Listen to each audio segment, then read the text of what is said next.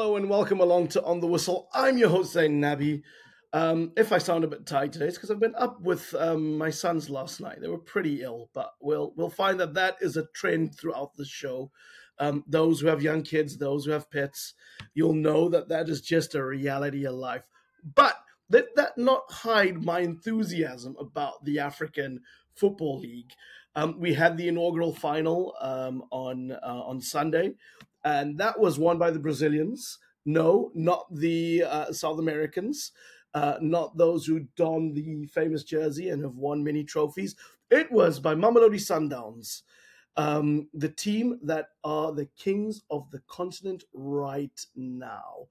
And for those of you tuning into On the Whistle, I'm your host, Zain Nabi.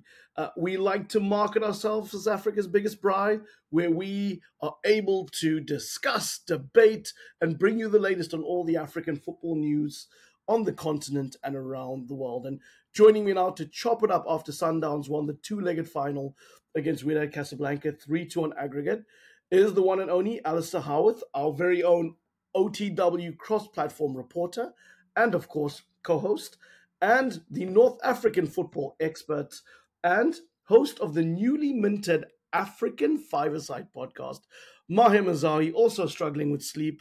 How are you lads doing? Doing very well. It's nice to be with you guys and to be talking about already a continental trophy already just in the month of November. It's quite weird, but it's nice.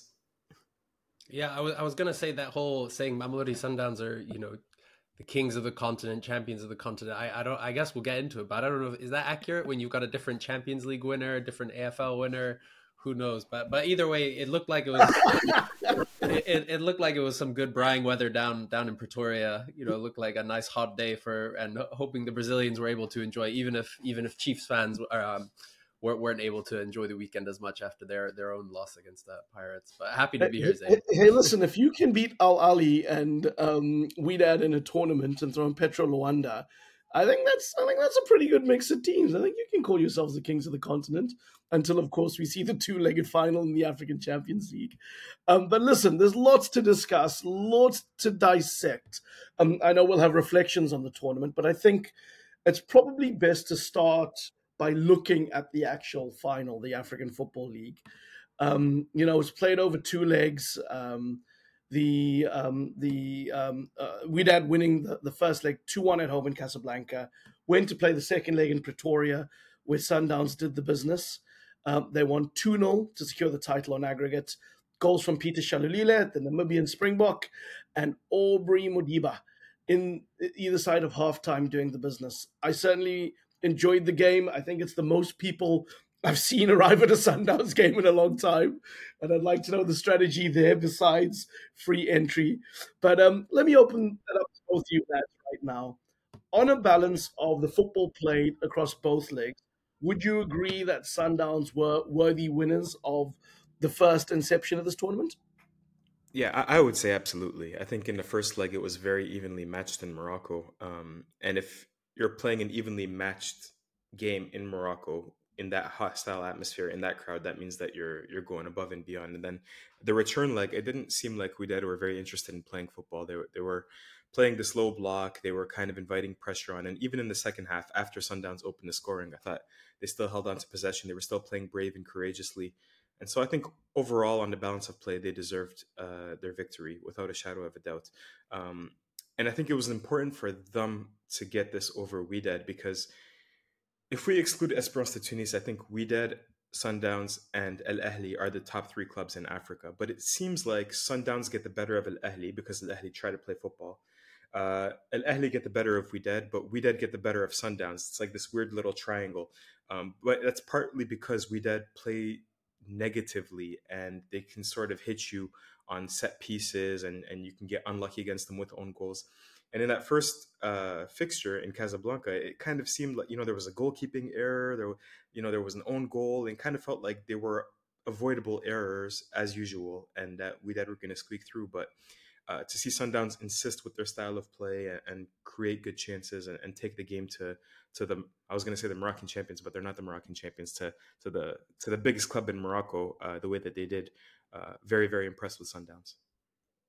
Well, Ali, is it as simple as that? You have Mamelodi Sundowns, you play the silky smooth possession based football, and then you have the street fighters, the astute Widad, who are able to break down play, street fighting, intent on slowing the game down and breaking it up. Is that how we break down the finals and how we break down how this played out? I think for me, one of the most humorous moments of this final was an exchange in the first half when we had Shakri Al Bagheri was carded for time wasting.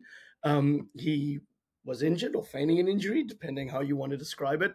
And the referee ordered him to get off the field in a stretcher after he climbed up to walk, and then ended up getting carded. It was one of the moments that probably talks to what Maher spoke about with Widad's tactics. But is it as simple and broad tax as that? You have the football and the anti-football. I think yes and no. I think like it's weird analyzing Sundowns because I think in terms of performances over the last 3 years in these games, like Maher said perfectly, you've essentially got three big teams. Esperance haven't quite been the same team the last 3 or 4 years. Still very competitive, but you'd say Al Ahly, Wydad and Sundowns have been the clear three. But Sundowns have been by far and away clear, but ahead of Esperance and Al Ahly in terms of the football they play. And we talk about that Wydad getting the better of them. That win in the first leg, I think it's Wydad's only win against Sundowns in 7 games. And Sundowns are undefeated in 7 games against Al Ahly. So I feel like it's very easy as us kind of to read too much into individual kind of results instead of performances, because I think actually I felt like the most impressive performance Sundowns have given us was actually last season's Champions League earlier this year away in Wydad when they were down to 10 men, eventually down to 9 men the last couple minutes, and they managed the game so well. They still were the better team. They played the good football. But I remember us sitting around this very same braai, this virtual braai, and us saying, I think it was Maher pointed out, he's like, look, Sundowns got this fantastic 0-0 draw away in Morocco. This is a brilliant result, especially considering they were down to 9 and then 10 and then 9 players. But the one thing they were missing was a goal. And we saw the value of away goals and the difference that it makes, both in the Champions League when Wydad got the better of Sundowns with the 2-2 draw in Pretoria, and then this time when Sundowns got that all-important win, because you just felt as soon as they got that first goal, as soon as Shalilule got that goal, and again, we saw how much they've been missing him in this tournament, you just felt like there wasn't really a way back for Wydad, because kind of like Maher said, they can't compete with Sundowns, particularly away from home. They can't attack in the same way that they want to, and they potentially could at home. But I do think what we also saw was and I think Adil Ramzi pointed this out, was that the end of the game was a farce, right? Well, yeah, exactly. The amount of time wasting exactly by Sundowns. Sundowns, and that's what he said. I think he was saying that the Sundowns, I think he used the word experience, and that is that Sundowns maturing performance. And again, it's so like it is impossible with Rulani Mokwena, and it's almost to the point of like absolute kind of absurdity, the parallels with Pep Guardiola, because both play this, incredibly intricate, controlling football, very innovative, blah, blah, blah. And then eventually they actually get the best results when they don't perhaps have as good a season, but they play a little more pragmatically. Pep brings his 4 center backs. With Sundowns, it comes from a more kind of quote unquote mature performance where they're willing to play dirty. They're playing down to Wydad's level instead of perhaps playing up to theirs. But yeah, for me, ultimately the difference, I think Sundowns were the worthy winners. I don't think they were by far and away better than Wydad, but what I would say is the big difference maker was when Sundowns went to Morocco, they competed. But when Wydad came down to South Africa, they didn't compete. And that was the biggest difference for me, is that Sundowns were able to compete away from home. And again, that's all the difference is those away goals. A lot has been said of Rulani Mokwena. I mean, the Pep Guardiola parallels are there. Maher, I know you interviewed him, so, let me bring you in right now. He's shown by far and away he's one of Africa's most intelligent and tactically astute and interesting managers to follow. But the fact that he now has a continental title, has that propelled him to new heights? I think so. Because what we all know about Rulani Mokwena is that tactically, he's probably the best coach on the continent. He, as you mentioned, he's only 36 years old. He's young. He's brilliant. And when you watch his team play football, they play with, all these, these inverted fullbacks. They'll play the box midfields. They'll play this positionless style of football where you can have somebody like Aubrey Modiba, who's, I guess, traditionally left back, playing in central midfield and just being a sort of Swiss Army knife. The pressing, the counter pressing is all like things out of, Guardiola's or Arteta's playbook.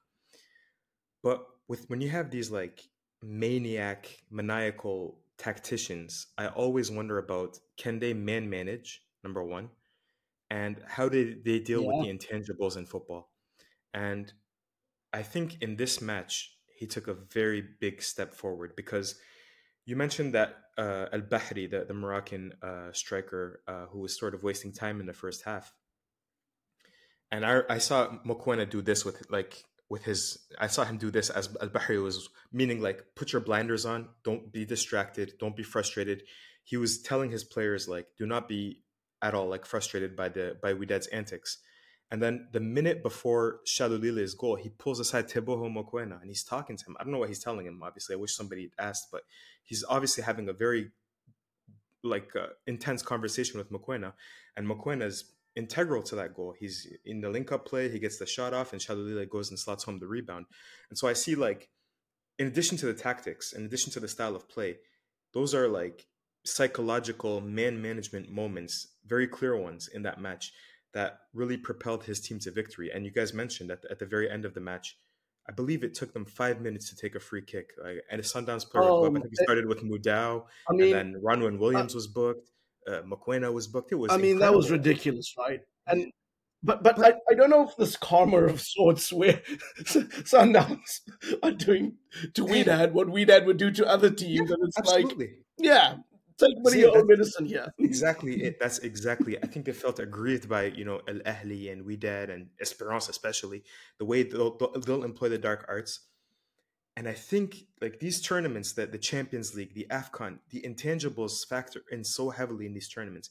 You have to be able to influence the slightest of inches to win these trophies. And I think that Sundowns have finally understood that. Mokwena has finally understood that. And so the fact that he's not just playing this, ethereal, theoretical style of football, but he's incorporated pragmatic elements with man management moments, I think has lifted him to another level. And if he can continue to stack these trophies on and on and on, I think we're finally going to see Mokwena make that trip to Europe that we're all expecting him to in a matter of years. Zain, let me just tell you, I'll tell you one thing. I'm sure Rulani Mokwena has spent the last couple months watching the Rugby World Cup, because let me tell you, let me tell you what that coaching performance reminded me of one man, Razi Erasmus.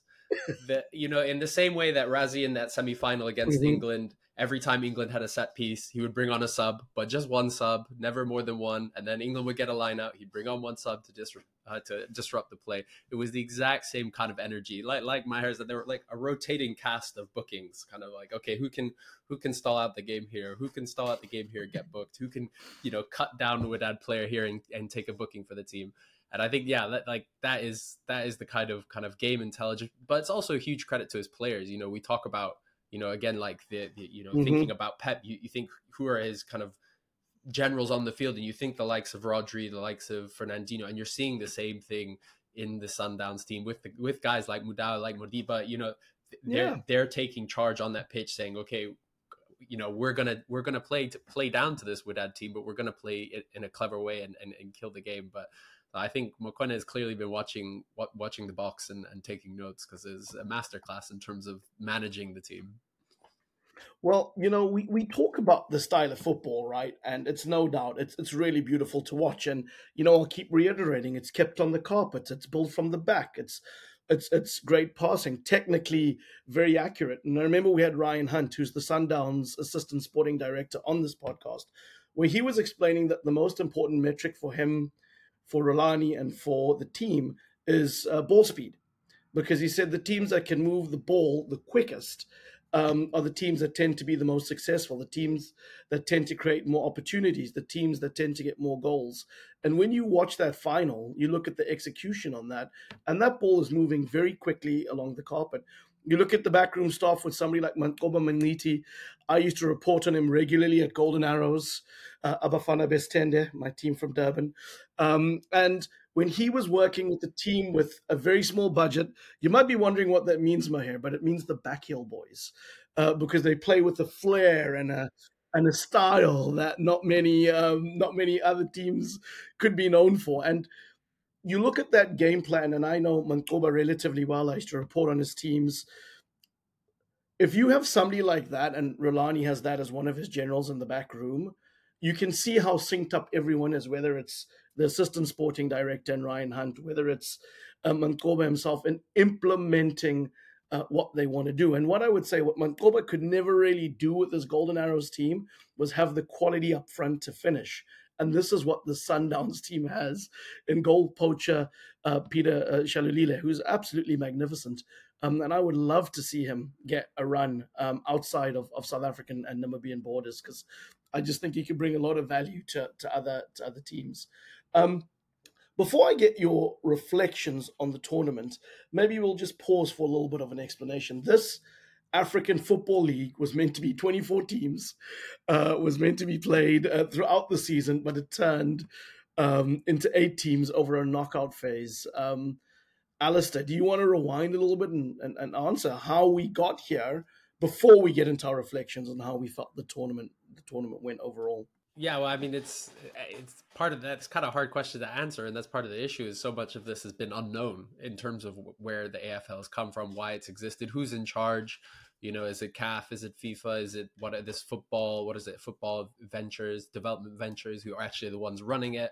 But I think kind of it goes back to when we started talking about it back in 2019, when again Gianni Infantino announced that the tournament would start, not the African Football League, the African Super League. And it would be this brilliant tournament that would generate $200 million a year, and we'd have 20. He initially actually said 20 teams, and then they expanded to 24, and then back to 8. But yeah, I think it's and he was at the final watching next to President Patrice Motsepe, who no longer owns Sundowns. Of course, exactly. But I think it's really important to think about what has the AFL done well and what has it done badly, because I think.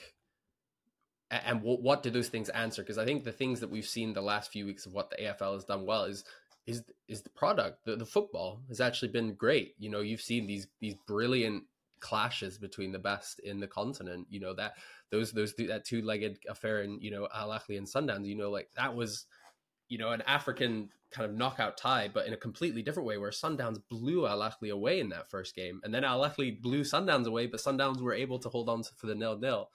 So you see that actual product has been brilliant. But yeah, I mean, I was trying to go through all the original promises and ideas that have been broken since the beginning of the tournament, and kind of asking myself the same question I asked when the tournament started, which is, what's the point?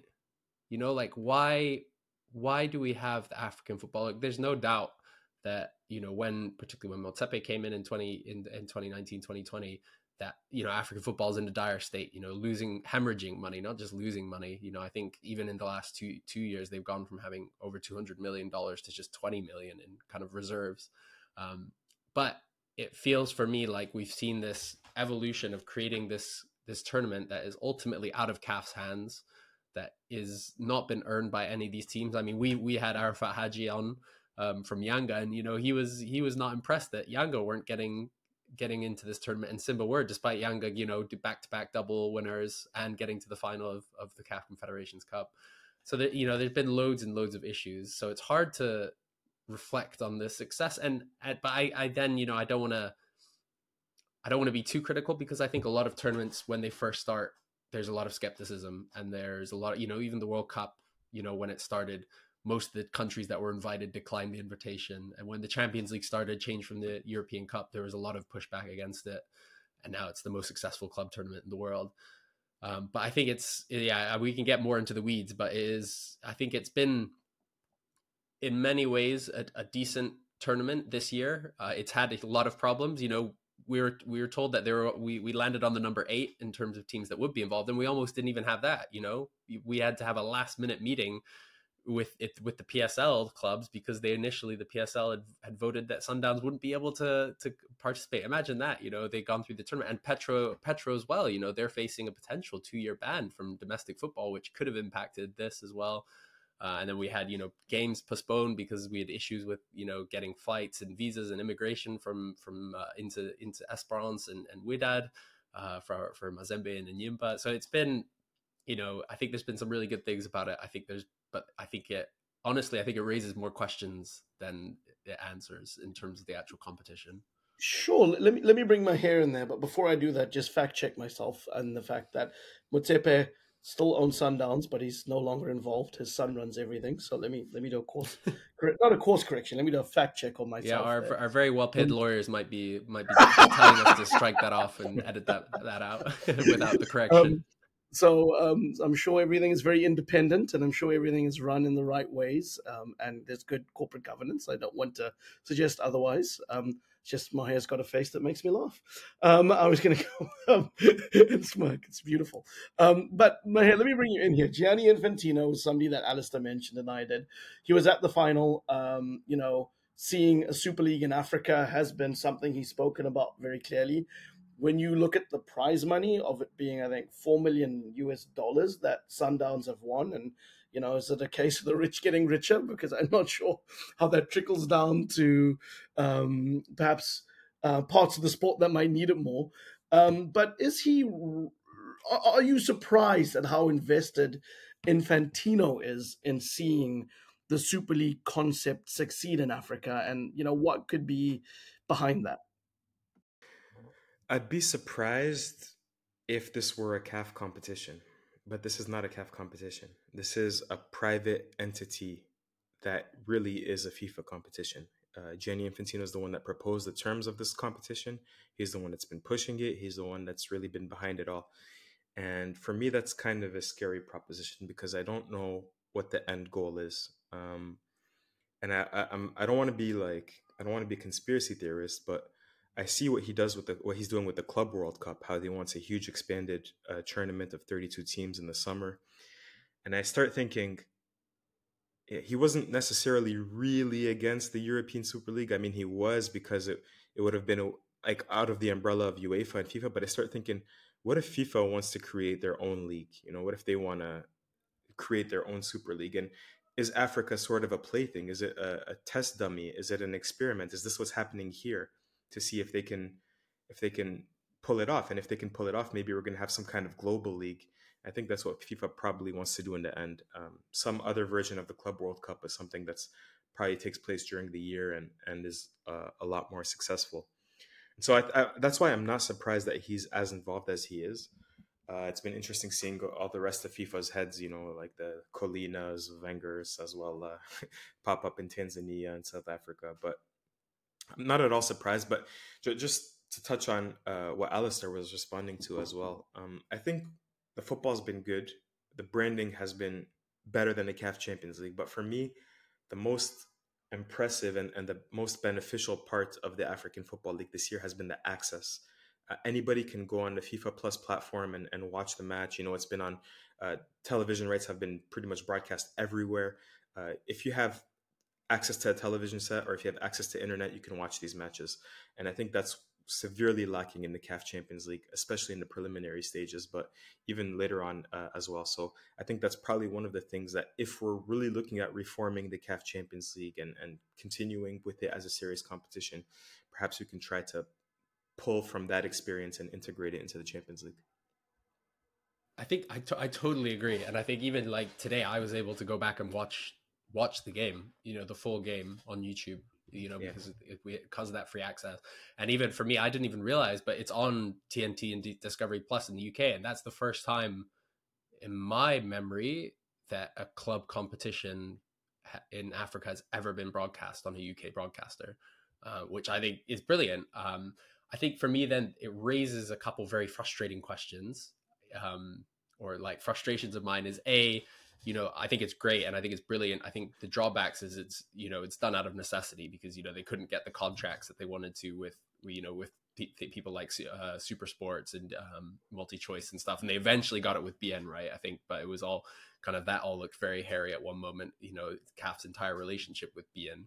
But I guess my frustration with it all was, that was brilliant. The access is fantastic. And I think that's the way to build it, particularly as we kind of going into a future where actually, on demand or streaming might be more valuable than traditional broadcasting. Though I think in the African continent, that's not going to be changing too soon. But for me, it was the frustration was then the kind of production value was so low. And that's what I found really frustrating of the kind of easy access. Because if and I think one of the things that I saw that was, this was, and what I was quite excited about was this was a huge opportunity for, I would like to have said CAF, but the runners of the tournament to show the way forward in a similar way that other competitions haven't been able to do, that actually you can own your own brand and market that in of itself. You don't have, and that's been a big question in the UK. Will the Premier League start to take over its own production and not hand it over to Sky or, BN or whoever and do their own thing? But there was none of that. And,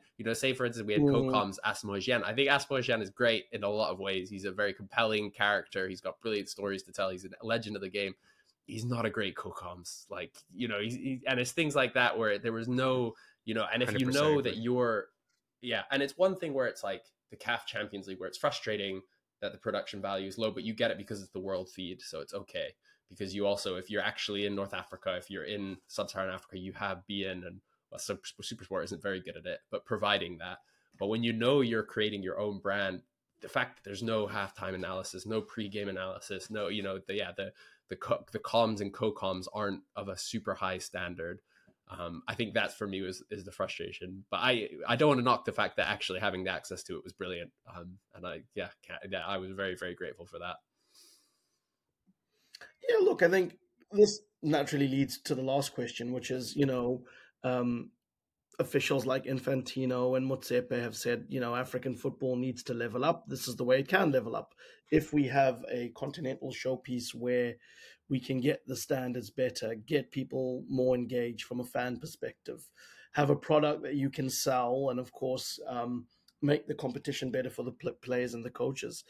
I guess, I mentioned the prize money of $4 million that went to Sundowns, and the other teams certainly were handsomely paid for their participation in the tournament.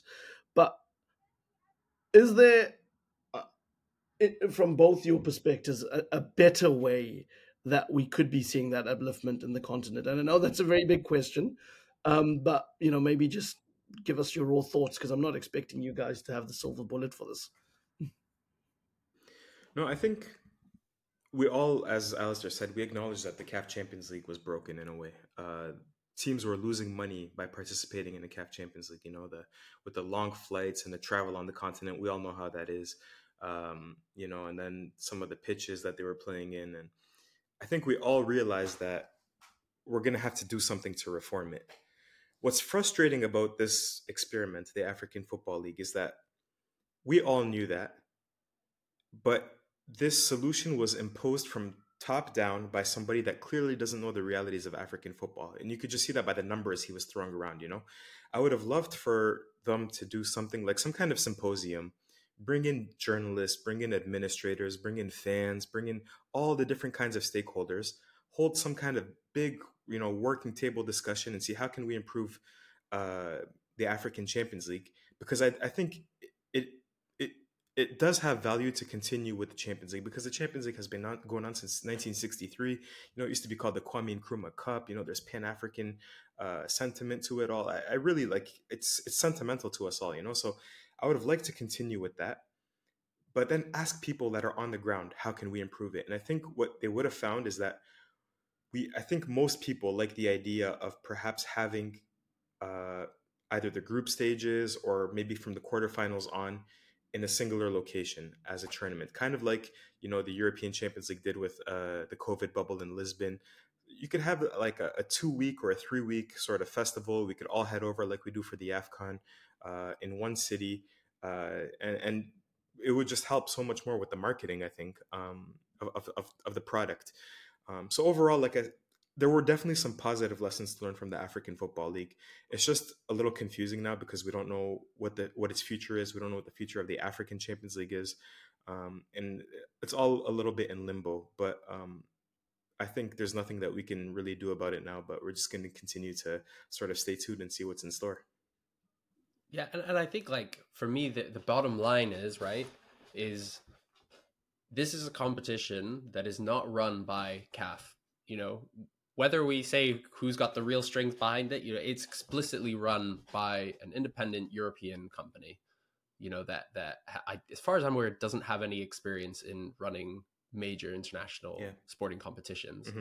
And it's clearly backed and mainly run in essence by FIFA, right? You look at the sponsors, visit Saudi, visit Rwanda. It's great that CAF can get access to this money, but these are FIFA sponsors. These aren't CAF sponsors, And for me, that the AFL, no matter how successful it is, it will devalue the Champions League. And right from the beginning, Motsepe has promised us time and time again that the Champions League is fine. It won't be impacted. And then right before at the kickoff in Tanzania, he then said, "Oh, well, we'll have to revamp our club competitions, won't we?" And it's kind of the inevitable that we knew would happen is the Champions League is going to be impacted.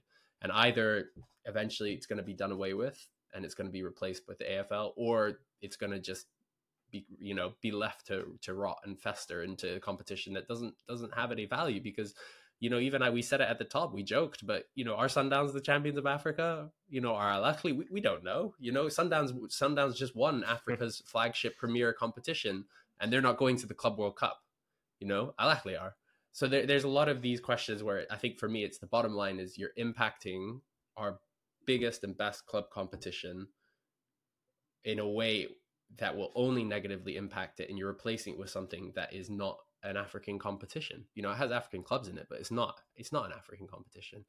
And I think for me that's frustrating. And then again, because of that, not to speak into Maher's conspiracy theories, though I hope he makes it a kind of regular feature of his new podcast. This, like we're saying, what Infantino wants is a strong Club World Cup. Whether he cares about Africa, we don't know, but we know that his allegiance is to FIFA and building a strong Club World Cup. And all he needs from that is 4 strong African clubs. He doesn't need a strong, healthy African ecosystem. He needs 4 good African teams. In the same way how, from his perspective, what Saudi is doing is brilliant. It might completely ruin the competitive nature of Asian football for the rest of eternity, but will they have 4 clubs that can now compete with European clubs at a Club World Cup? Yes, they can. Yes, they do now, and that's what he wants from African football. And so that's what we're saying is Sundowns are making just as much money as Al Ahly did from winning the Champions League, although they were promised to make, 11.6 million, not the 4 million. But what African football needs, what African club football needs is not Sundowns getting more money. It's not Al Ahly getting more money. It's not Wydad getting more money. These are teams that bring in huge amounts of money, whether it's from commercial stuff like Al Ahly, or it's from having, one of the richest men on the continent owning you, in Sundowns' case. What African club football needs is, stronger infrastructure, better management. I was speaking to someone today who's talking about how, the idea that, actually African football doesn't need money. What it needs is, competent FAs. What it needs is competent kind of club competition. And the beauty of that is you see when there is competent running of clubs or federations in Africa, more than almost any other continent, that is rewarded. I mean, look at Yanga, look at Simba, look at Tanzania. This is a league where you've had strong investment from a media broadcaster over the course of, a commitment of 10 years. You've had 2 clubs that are competitive, both forward thinking, and boom, within the space of a few years, I remember when Tanzania was below Kenya in the pecking order. Now the idea that Gor Mahia could compete with Simba or Yanga is laughable. So I think that's the frustrating thing is the AFL there's lots of issues in African football, African club football. The AFL doesn't address any of them, and it exacerbates quite a few of them. And I think that's, for me, the ultimate thing. And I hope I'm proven wrong. I hope that it becomes this, brilliant club competition that enlifts football.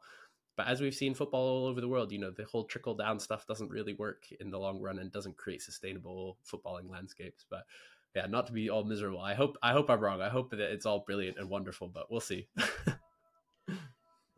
I don't think you'll put a damper on the Sundowns fans. They've got a title. Yeah, exactly. Yeah, enjoy it. I'm very happy. Obviously, guys, certainly value your opinions, your insight. It would be remiss of me, Maher, not to end the pod without finding a little bit more about your podcast, African Five-A-Side. It's always cool to hear about new content out there, new platforms. But yeah, what will your podcast be about? Thanks for the platform already. I'm a big fan of On the Whistle podcast, but this is not exactly the same thing as an On the Whistle podcast. We're more looking towards the history of the African game. So when I say African Five-A-Side podcast, instead of seasons, our podcast is broken into five-a-side teams. And so the first five-a-side team that we're sort of naming are African heads of state and their policies towards football and sport. So as a goalkeeper, we have the Egyptian former president Gamal Abdel Nasser. As a defender, we have Dr. Kwame Nkrumah. And this Friday, we're going to be naming our third member of our five-a-side team. He's from Central Africa. That's all I'm going to say. So it's a weekly podcast every Friday. You can find it on YouTube. You can find it wherever you stream your podcast from audio platforms as well. And it would just be great if people could show support. And that's it. It's just it's very much a interactive, communicative thing where we're trying to connect with people and just share as much as we can about the history of African football. That sounds amazing and very creative, very unique, very highbrow, like you, Maher.